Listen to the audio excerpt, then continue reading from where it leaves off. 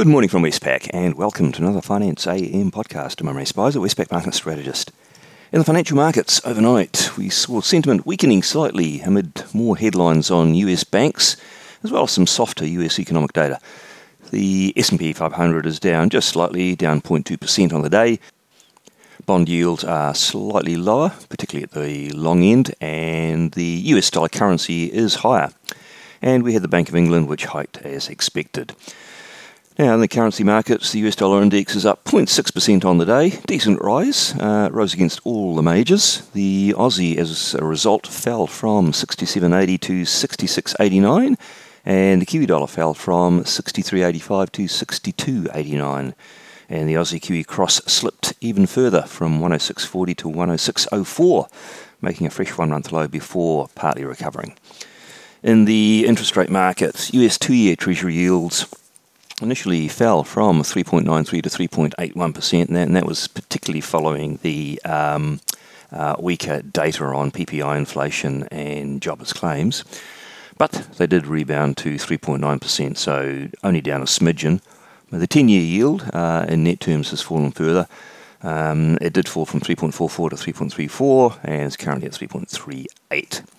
And Australian interest rates mimic the moves. The 3-year government bond yield from high to low fell from 3.08 to 2.96, and the 10-year yield from 3.43 to 3.3%. In commodity markets, Brent crude oil fell 1.3% to $76 a barrel. Copper fell 1.5%. Iron ore had another chunky fall, down 4.2% to $102, and gold fell 0.8%. Now, on the bits and pieces that the markets did watch, the PPI inflation result in the US was just a little softer than expected. We got a headline annual rate of 2.3% against 2.5% expected, with the core measure at 3.2% against 3.3% expected.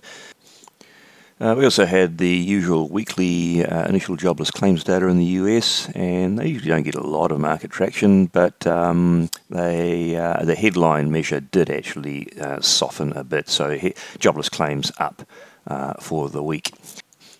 The Bank of England did hike as expected by 25 points to 4.5%. There were two dissenters, as also was expected.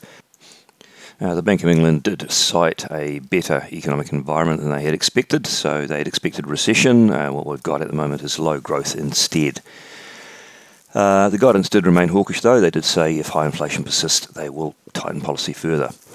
And affecting sentiment on the night was various headlines on the US banking story. One of them was on the amount that the big banks are likely to have to pay in terms of levies and fees to the government agency to basically cover the shortfall after they'd bailed out a number of these mid-sized and regional banks. Looking to the day ahead, what's on the docket that could be market moving? Nothing really big, but there's a few items we'll be watching out for. In New Zealand, migration has been building of late, so we'll be very interested to see whether these numbers make new recent highs. And the RBNZ Inflation Expectations Survey could show some softening. In addition to that, we'll get the Manufacturing PMI Survey.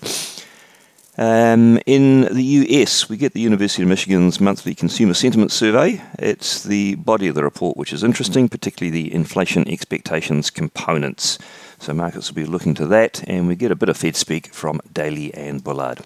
Well, that's it from me today. Thank you for listening. I'll be back again on Monday morning.